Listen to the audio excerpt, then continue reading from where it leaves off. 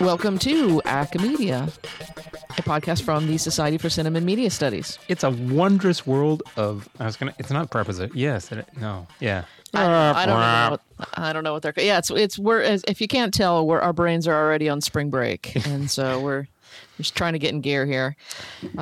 That's us. Yeah. We're also getting ready for SCMS, which will happen at some point after you hear this episode. Yeah, we are actually going to have a live episode in Denver. I have no idea what it'll be. It'll also be, I think, just me, because Michael, you're not going to SCMS? That's right. I'm not going to be able to make it. But I hear that there might be juggling or like a marching band or okay. Yeah, we're still working on the contracts for that, but it'll be 3 p.m. on Saturday. Check the location in your program. But yeah, 3 p.m. on Saturday. Come by. We'll have maybe face painting for the kids. Oh, I love that. Maybe balloon art. Balloon animals. Animals, but not the kind that are made out of ceramic and that sell for $40,000. That's right. Yes, we don't have that kind people of budget. Would break them. Yes, exactly. We can't trust SCMS members to not knock over our priceless artworks that we would bring in. So, yeah. But we invite you to come check us out, sit in the audience. I might interview you because I have no idea if anyone's going to be there. So it could just be me and whoever you are out there, and I'll talk to you. Fabulous opportunity. The other thing I want to have a call for is help for an endeavor I'm doing for the SCMS board. We are creating a set of what we're calling educational resources. So in some cases, this is FAQs, like there's FAQs about how to, write a proposal. And then we're also thinking podcasts and videos like we've done when we announced the last conference being virtual. We want to create a set of these that'll help members understand how things run with SCMS and how to take best advantage of all the offerings of SCMS. So I am working on one that will be, a podcast or a video. Depends on what kind of materials I get, but answering the question of how do you make the most of an in-person conference? Because it's been 3 years since we've done SCMS. So the muscle memory is gone. It's gone. So some folks out there might have forgotten how to conference. And then there are certainly new folks who have never been to an SCMS in person. And we want to provide them with advice on how to make the most of the conference. So I'm looking for people to offer advice. And this is just real quick stuff you'd read into your phone and, little snippets then that I can put together in a video or a podcast and provide basically a collection of advice for how to make the most of an SCMS conference. Nice. Yeah, so if you have some of that advice, contact me, cbecker1@nd.edu, or just Google my name and Notre Dame, and you'll find me. Christine Becker's my name. Did we say our names? We might have forgotten our names. I don't think we actually did. Yeah, so I'm Christine Becker. You are? I am. Wow. Nice. I'm Michael Kackman. All right, there we go. So just Google me, and you'll find my email. So we're hoping to put together a really fun thing for those who just don't quite remember how it works to do an in-person conference. It's a wacky thing. Yeah. There's also going to be plenty at the conference of, in terms of learning about how SCMS works, learning more about the challenges that face many of our members, such as those who are employed in precarious positions. And that brings us to our feature interview today. And this comes courtesy of our intrepid reporter, Bill Kirkpatrick. And he is talking here to Finley Freibert, who has been a key figure in SCMS's Precarious Labor Organization. As Bill explains, we talked with PLO members back in 2019, and the organization has since gotten representation on the SCMS board. So this is a great follow-up to consider what has changed and what hasn't since then, since 2019, for precarious employed faculty, both within SCMS and in media studies in general. Yeah, it's a good conversation, revisiting things that we clearly need to still pay attention to and address. Yeah, so let's give it a listen.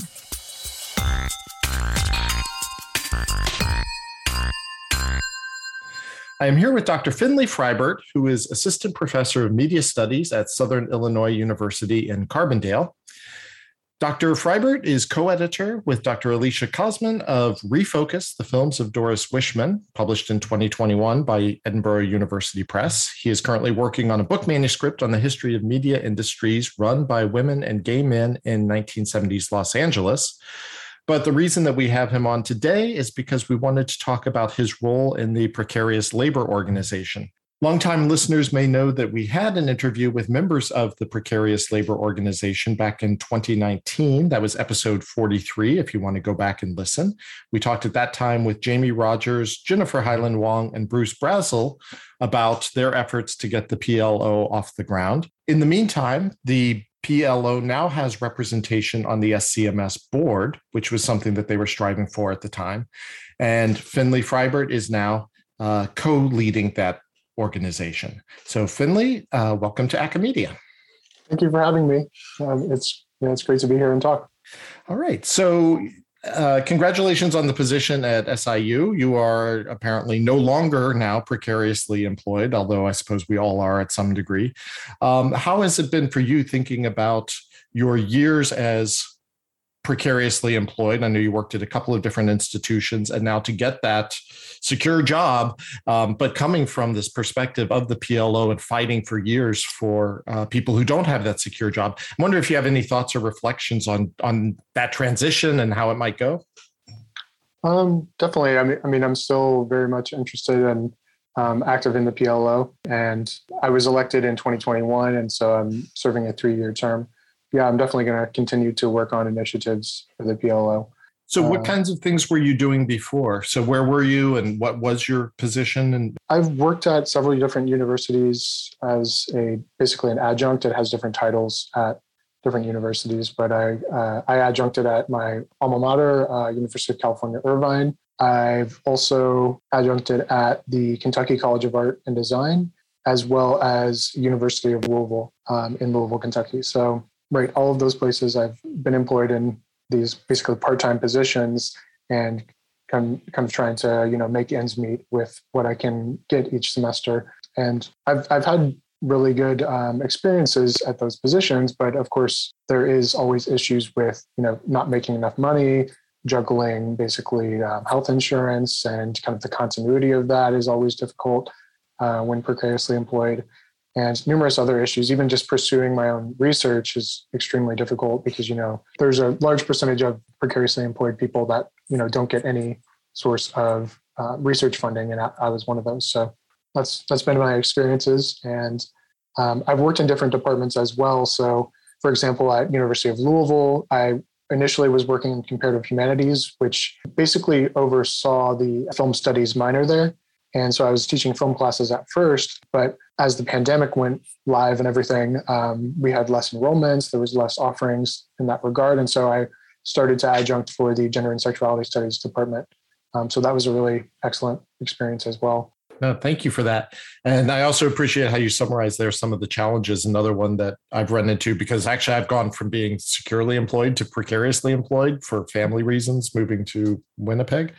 And things like library access, like how do I even get, or continually planning new courses based on what the needs of your employer are, right? So, you need me teaching what you were just saying, gender and sexuality study. Okay, I'll prep a class on that. I'll prep 3 classes on that.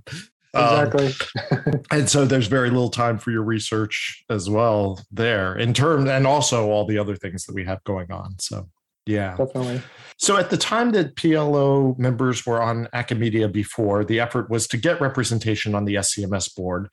That has now happened in the meantime. So I wanted to ask you now as a follow-up, what has that meant for the organization? What has changed? What are you seeing in terms of movement on the part of SCMS to help people who are precariously employed? Well, yeah, it's been a really good thing to have representation on the board, definitely.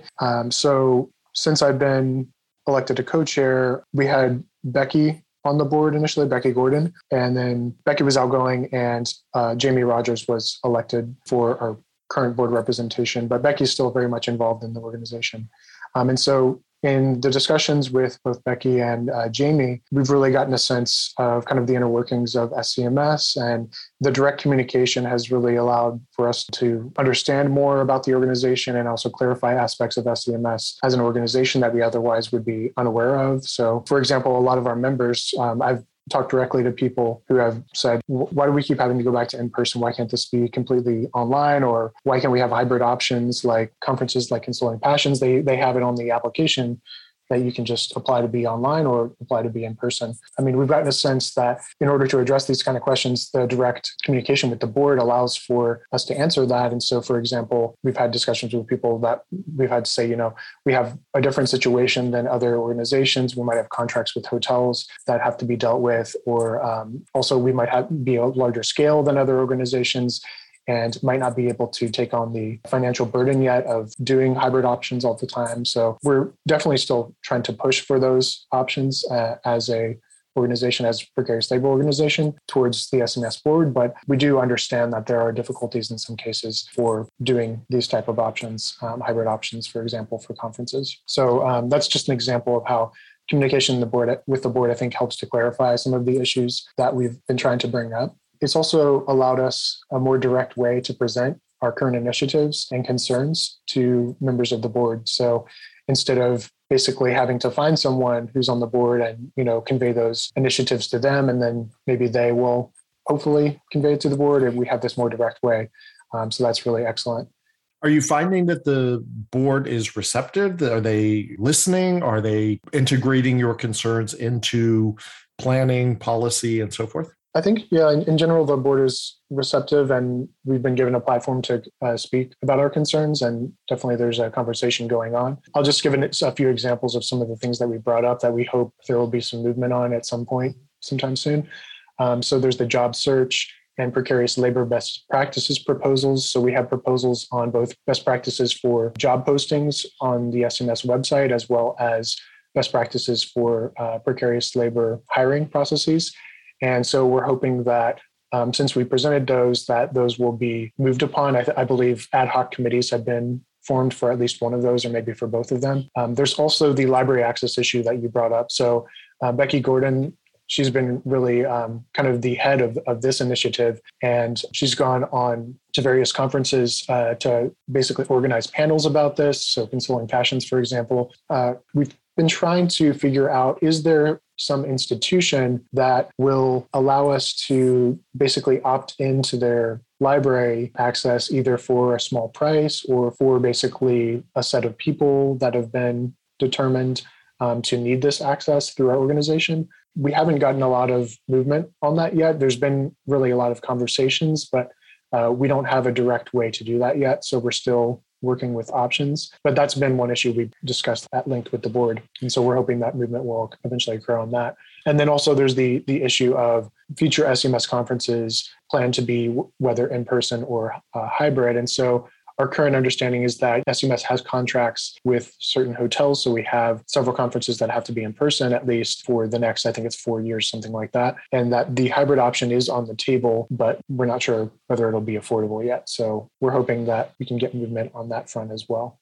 On the library access issue, what is the challenge there? What are some of the difficulties? Because it seems like it's the kind of thing that should be easy. At one point, I heard that even Oklahoma might be offering library access. Apparently, that hasn't been achievable yet.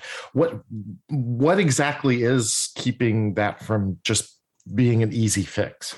That's an excellent question. So as I mentioned before, Becky Gordon has really been the head of this. And I've had conversations in meetings with the whole PLO and with Becky about this issue. And so my understanding of it, I haven't been on the front line exactly with this, but I have participated in these conversations.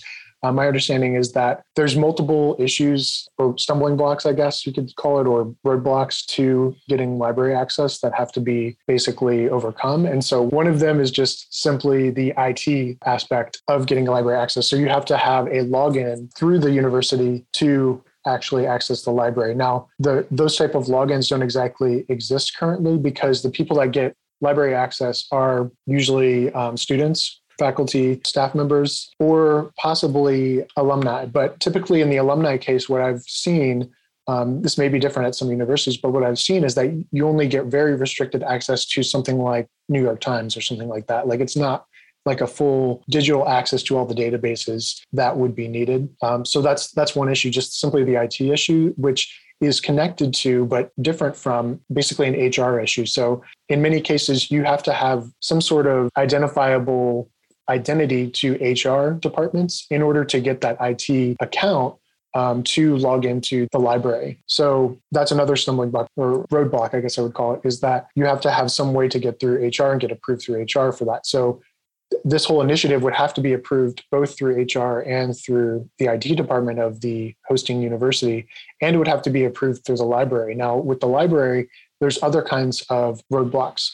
Some of those would be, for example, claims about copyright issues or who is actually allowed to have access. So, for example, databases might have proprietary requirements about who is actually allowed to access that database within the university. So they might have a requirement like the only students can access this, and they're keeping track of how many users are actually accessing that. And that could, if there's additional people added on, say there's several hundred people added on or something like that, that might be a red flag to them. They may say that the university is violating that. This is just a hypothetical example, but these are some kind of concerns that have been brought up by, for example, people who work at some of the libraries that we've talked to.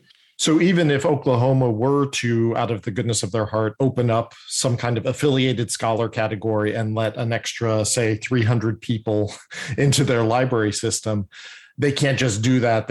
That's a big enough number that the databases are going to notice, or the vendors are going to notice, and they're going to want more compensation. That's becomes a problem for HR. That becomes a problem potentially for copyright and for the legal people. So there are all these kinds of complicating factors in the host institution. So without somebody who's at a place that has the resources and is willing to make the case for why this is important. And of course, when you open it up to a bunch of media scholars, then that's just a can of worms for all the other departments who have, because I assume every other department, every other field is facing these same challenges. Definitely. I think that's an excellent way to put it. So one other thing that I remember Jamie Rogers was talking about was the possibility of childcare at conferences. So you talked about the conferences in person coming up.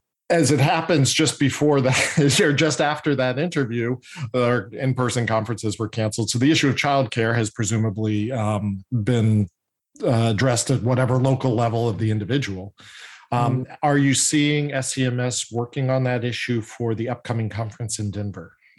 I haven't heard anything at this point about that. I really hope that that's a possibility. I did recently look back about what's been available in the past. And actually, I noticed that there was a dependent care subsidy available for the 2020 conference that was planned in Denver. But obviously, that didn't actually happen. That conference was canceled. So hopefully, again, that will be instituted at the very least, if not childcare available at the conference. I think that was what Jamie had mentioned in that past Acamedia interview, that other organizations have like a childcare available at the conference, which is a little bit more than a subsidy, I would say. Definitely would be a lot more help than a subsidy, and definitely is needed. So I really hope that becomes available for Denver. I hope so too. I hope that folks are listening and working on that, because it seems like that does seem, in contrast to the other issue, like a relatively easy fix, although one that costs money, and I get it, costs resources and requires space, accommodation and things like that. I think it was Jamie that brought up in that interview, or maybe I'm remembering a different discussion, but it's absolutely essential. Like some panels have been canceled before because people could not find childcare. So it's something that's essential for the conference to go forward and for significant panels to actually be able to take place. And just, to talk about an equity issue and living into our goals and into our politics. It's the kind of thing that should have been solved long ago, frankly. But yeah. Two other things that I wanted to kind of follow up on in that previous interview. One was mentoring and advocacy on the part of tenure track faculty to kind of improve the situation locally for their precarious colleagues, and free or at least reduced conference registration. Has there been any movement or initiatives on those? That's an excellent question. As far as I know, so I remember in the 2019 conference, that there was a mentorship initiative that I believe was for the general organization. For people who were attending the conference, you could sign up for a mentee if you were a graduate student or if you were precariously employed, and you were assigned one, and then you had a meeting with them. So that was really helpful. And I definitely hope things like that continue to happen. I've also seen that in various caucuses and organizations throughout all of SCMS, that there have been really excellent mentorship opportunities. A couple that I want to acknowledge: the GSO, the Graduate Student Organization, instituted a great program that involved precarious folks as well. So they were accepting applications for mentees for graduate students and people who were precariously employed. The Queer and Trans Caucus has a wonderful program that's named after Alex Doty that I am currently being mentored in. And I think that's a really excellent program and really encourages the mentor to have frequent connections and frequent discussions with the mentee. I think that one's really excellent. And another one I think is really excellent is the Adult Film History SIG, which institutes their own mentorships program. And I think is kind of akin to the Queer and Trans Caucus from my participation there, that it's definitely encouraging an ongoing dialogue.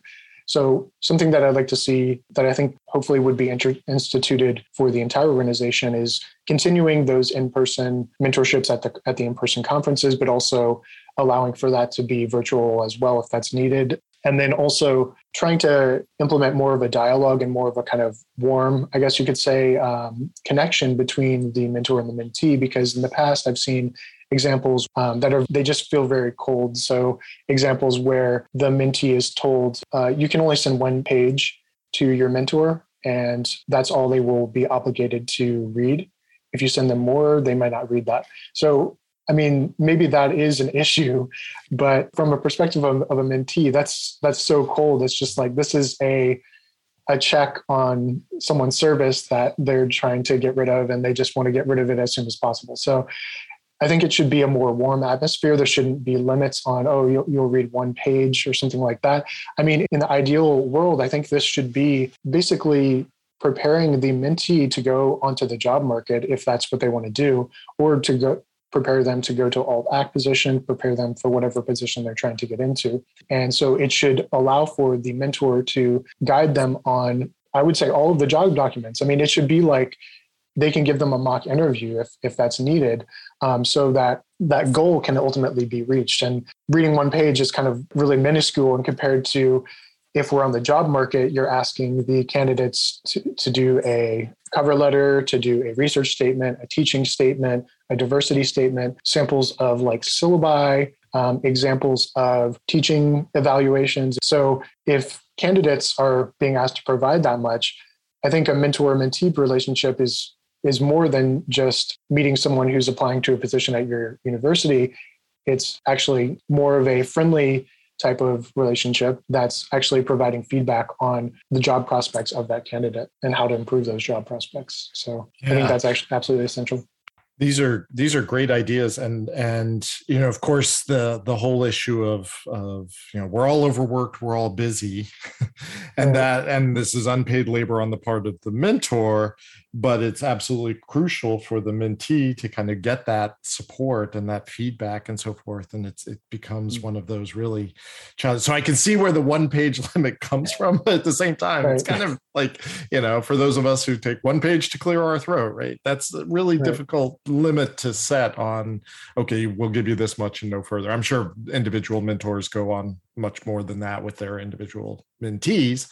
And, I confess I have not been a mentor. I've not volunteered or signed up for that. So I am wary about calling out those who are serving and are trying to do what they can in that role. But I think you're right that it's, what's going to actually be helpful here for folks. Right, definitely. I know that the PLO recently conducted a survey and was trying to get information from precariously employed members of SCMS, or people who are regularly in and out of SCMS, let's say. What can you tell us about the survey and the outcome of that survey? What did you learn? What kinds of numbers and insights did you come up with? Definitely. So I've looked over the outcomes of that and tried to summarize that a little bit. So I might read a little bit to quote from the actual outcomes, and then I'll also summarize some of the data that we we received. So that was conducted in early 2021 at the height of the pandemic by then co-chairs Joe Clark, Darshana Sridharmini, and Jennifer Highland Wong. And so Jennifer and Joe are still co-chairs. I was elected in 2021 after that took place, but I have looked over the outcomes of this survey. And so it was really developed to assess the status and the needs of precariously employed and contingent faculty in film and media studies. And the function of the survey was to provide data on the constraints and pressures placed on contingent faculty, particularly in the context of the global pandemic and the increase in workloads and also the decrease in job prospects for many precariously employed faculty. So there was 8 weeks to complete the survey. As I mentioned before, it was a little bit over 300 responses. There's 309 responses. Most of those responses were based from people in the US. So we just want to acknowledge that. We're trying to promote a more globally inclusive precarious labor organization. So these numbers may not be representative more globally. We'll just acknowledge that. And so the information was aggregated and it was presented at least 2 of our meetings at the annual SCMS conferences. And so some of the numbers that we got were that 50% of the people who responded were contingent faculty for less than 3 years, 25% were precariously employed for 3 to 6 years, and then 25% were precariously employed for more than 6 years.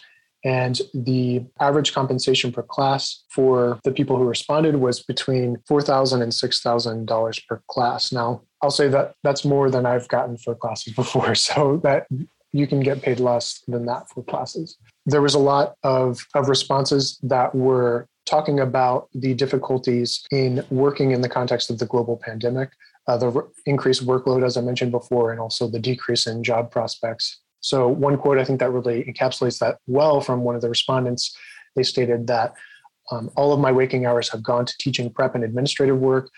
I have made no progress in my own research. My workload is 2 to 3 times the normal amount, and I have no quality of life. So very much serious circumstances that were exacerbated by the global pandemic. But even in the absence of the global pandemic, there has been difficulty in many aspects of precarious laborers' work. So things like uncompensated university service, nearly 3/4 of contingent faculty provided that. And I'll just give kind of a personal comment on that.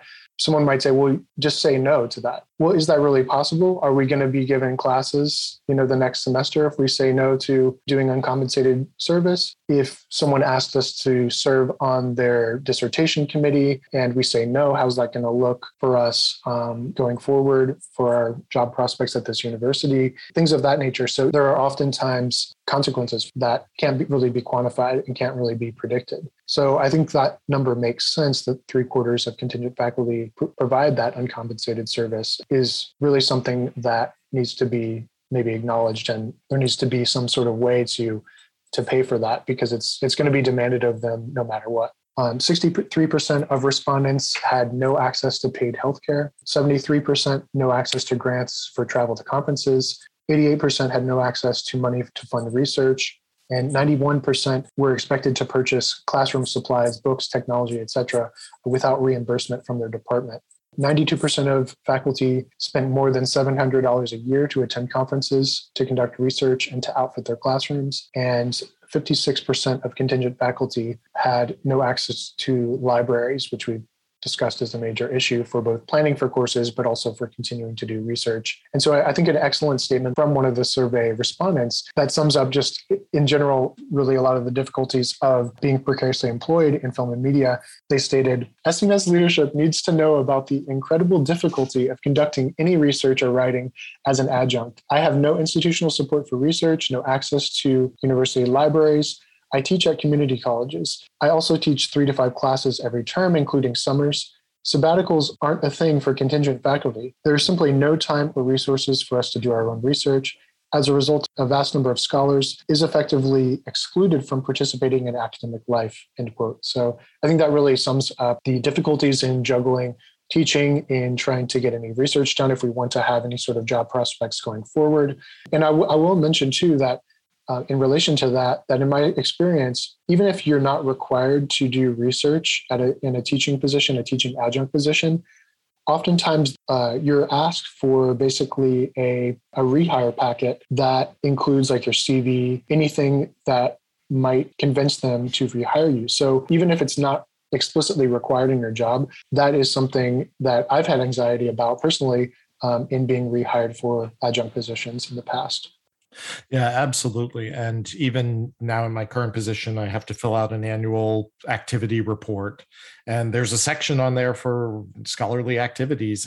And even though I'm teaching a 4.3 now, which is not as bad as some people, but definitely more than I'm used to teaching at my previous position, I feel absolutely compelled to say something about the research that I'm doing, even if I have no time to do research anymore. So yeah, that expectation is real. And then I also wanted to just kind of echo what you said about service, how if you want to have any opportunity to turn your precarious position into something more stable, or if you want to be rehired even for these contingent adjunct classes, you kind of have to be a team player. You have to say yes when you're asked to do something. And this falls, I would imagine, especially hard on faculty of color and other faculty who are often asked to do additional labor for the purposes of representation as well. So it's an excellent point, definitely.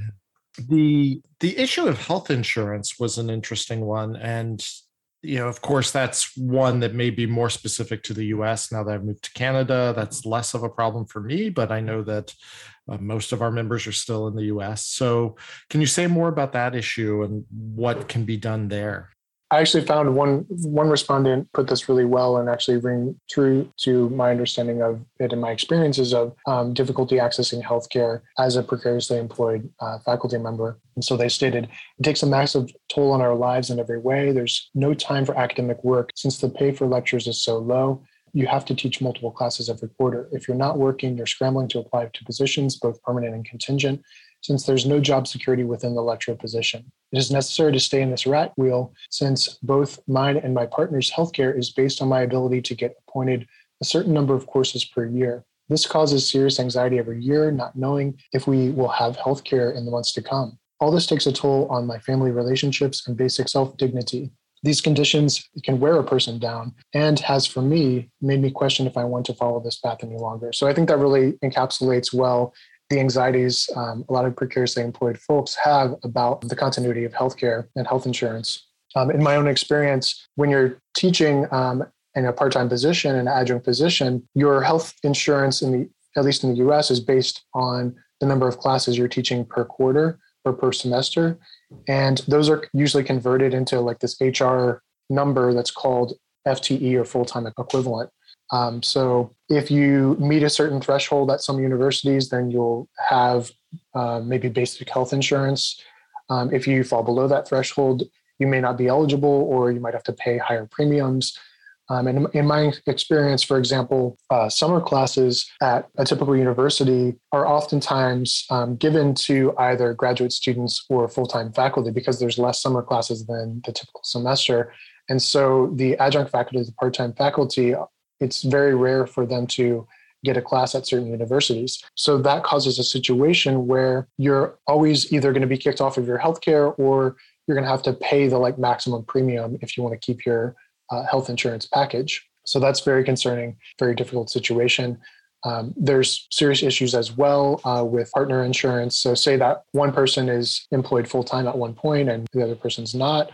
Maybe that person can be covered in some situations, but then oftentimes there's these stipulations that if health insurance is offered to your partner has to take the health insurance and not be on your plan anymore. So say that the partner is hired for like a part-time position that's not even full-time equivalent of 100. They're offered health insurance, but it's like a really high premium. So it's just an extremely unfair situation, and it's a really serious issue.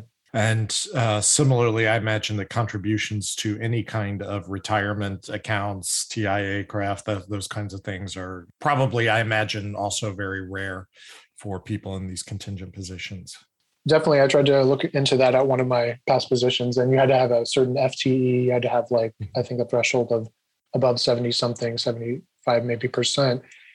And another irony of that is that we'll say that you are FTE 100%. I've been FTE like 1 point something before, over 100%. It's like depending on where you're working, that's not even close to a full-time salary for like a professor, for even a person in an all-tac position. It's just a serious irony about the whole system that well, if I am over full time, why am I not be paying that much? So, but yeah, like you said, retirement, that's definitely a concern. And in some cases, I've heard before that if a person, say they're given like a full-time load several semesters in a row, and so they were able to contribute to retirement, we'll say that it goes down, I don't know, maybe the summer or maybe the semester after that falls below that threshold. I've heard of cases where the company that was holding that money just gives them a check. So it's just like, they're not holding that money anymore and they have to be taxed for it immediately or whatever. So looking forward, I heard one action item that would apply to a lot of our tenure track and tenured members, which is that issue of expecting service from contingent faculty. And it seems like one takeaway could be if you are in a department and you have adjuncts, and you can make it clear to them that, no, you really should not, you are safe to not do this service. You do not have to do this extra committee work. That would seem one thing that would be in the power of many stably employed people to improve the situation of their precarious colleagues. What other kinds of takeaways might there be for solutions for people who might have some kind of institutional authority or power to change something? That's an excellent question. And I think a lot of the initiatives that the PLO is trying to put forward, I think are, calling attention to these issues, and hopefully there can be solutions. So I think the mentoring, more opportunities for mentorship, I think is a excellent point that you brought up before. Maybe even providing opportunities for mentoring people who want to enter the alt-act arena, because I know of several people who have done that and actually found it a little bit more livable in some situations, in the sense that you might have a salary that's more of a living wage in some cases. So actually providing that kind of guidance might be something that could be lucrative in helping precariously employed folks. Also, the ability to give childcare at the conference, I think, is actually absolutely essential, and also providing subsidies for precariously employed folks to apply to the conference and also be members would be excellent as well. The PLO last year funded 10 memberships for contingent faculty in media studies with our money allocated from the board. And this year, the PLO has approved several proposals to aid contingent faculty. And actually, as far as I'm aware, there is a button that non-contingent folks with more means can donate to the PLO's membership fund. So that's one recent success. As far as I know, that's been implemented on the membership platform for SCMS. So that's something that we encourage people to donate to if they have the means. And that would help to fund more contingent faculty to become members of SCMS. So I think that would be excellent. This year, we started accepting applications for precarious scholars to cover their membership to SCMS this year for applying to the conference. There's also numerous initiatives that we're trying to put forward and we're continuing to put forward to help people. So things like the best practices in hiring, best practices in job posting for tenure track positions or non-tenure track positions as well, to make those more accessible and equitable. Those best practices are on the table, and we're hoping that there will be some movement with those in the coming months. And then we also, in conjunction with the Environmental Studies Caucus, the E-Waste Committee, the Precarious Labor Organization, created and wrote up a proposal for increasing the opportunities for contingent faculty to participate in annual SCMS conferences via remote means. And I mentioned that before, so hybrid options. So we haven't seen movement on that yet, but hopefully some form of movement will happen since we've put out that proposal. And finally, I'll just mention a couple more things that, as I mentioned before, Becky Gordon has really led the way in this library access issue, trying to research what's possible, trying to research the possibilities, and trying to really organize discussions with numerous folks, even outside of film and media studies. So there's work being done on that issue as well, and we hope something promising will eventually come from that. And then I'll finally just mention, we applied to have a global precarity seminar at the upcoming SCMS pre-conference.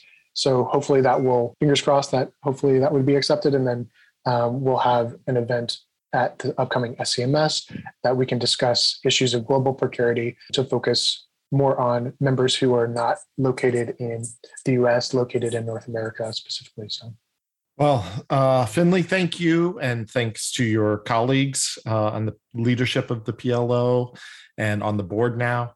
thank you for the work that you're doing. And thank you for sharing with us some of the ongoing challenges, but also some of the insights and some of the practical things that folks can be doing. And that SCMS is now on their plate or in their lap to kind of take it further in some of these ways, as well as understanding that some of these challenges are just really, really hard. It's really intractable. And fixing what we can at a small local level feels like, okay, well, that's what we can do now. And hopefully that helps. But do you have any final thoughts or final words?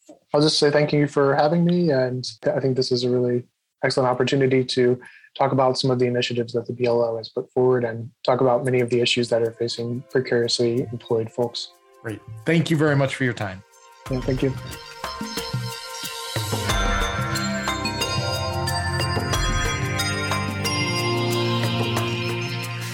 Thank you to Bill for that really great conversation. And thank you to Finley for giving such a, really great explanation of all the challenges that face so many of the membership of SCMS. They do. And it's not like these are stable categories. All of us have had various kinds of relationships to precarity, whether ourselves or partners or other folks that we're working with. And it's just the most basic workplace justice kind of issue, and it's not getting better, and we all really should be paying close attention to it. Yeah, definitely. One note, speaking of the SCMS conference coming up, they chatted there about the idea of having childcare at the conference, and there isn't that as a, kind of a set option right now, but there is a childcare forum on the SCMS website that you can use to connect with other parents and to share childcare favors. I saw one post up there already. There's someone hoping they could get some help on Friday with childcare. So if you are interested in such an exchange, the link to that forum is on page 23 of the conference program at the bottom of the page. So if you want to participate in, helping out with childcare during the conference, check out page 23 of the conference program. Yes, please do. We should also note here that, of course, Bill is an example, as he mentions in the interview, of, in a precarious position now. And this notion of how it hurts the field, that it is hurting us because he now has to step aside from academia due to the demands of his new position and the lack of reward for, service projects like academia. So, unfortunately, Bill has had to step away from academia. Yeah, and it is a loss to us, but it's important to make sure that we're not overloading too much work onto too few people. And especially with, academia is not a startup at this point. We've been doing this for quite a while, but over and over again, new initiatives are often created in the field by people who are on the fringes. Flow was created by grad students and working with a handful of largely untenured faculty. Academia continues to run on the work of lots and lots of folks who don't have stable positions, who are grad students and moving in and out of visiting gigs and postdocs and that kind of thing. And it's really wonderful to have the kind of energy that comes from people who are, hustling and working hard and trying to find new kind of crevices in the field. But that means that the entire field kind of relies upon not just the labor, but the creative spirit of people who have the least resources sometimes. Yeah.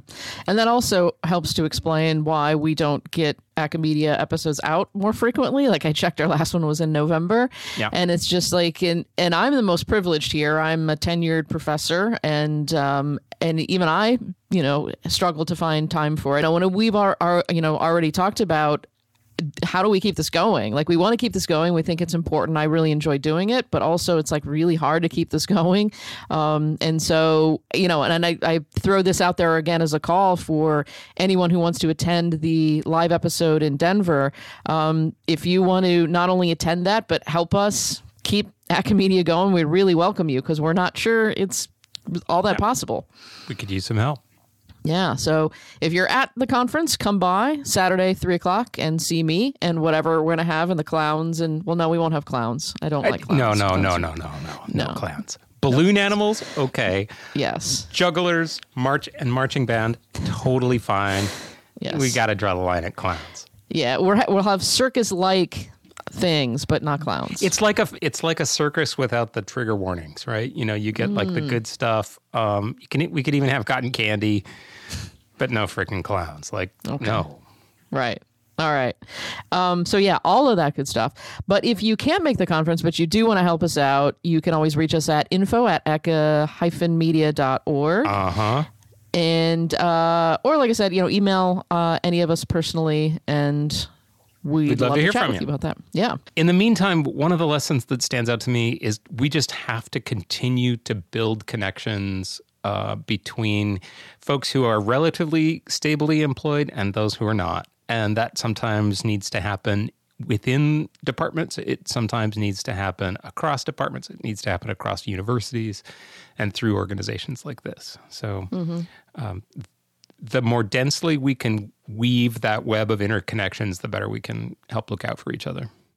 Yeah, definitely. And again, that goes from the top of the board, which I'm on now as secretary. And so, keeping these conversations going in the board and keeping the continuity of, as that conversation with Finley Freibert indicated, things that have been in the works since 2019 and still haven't happened yet. They're still working on things like library access.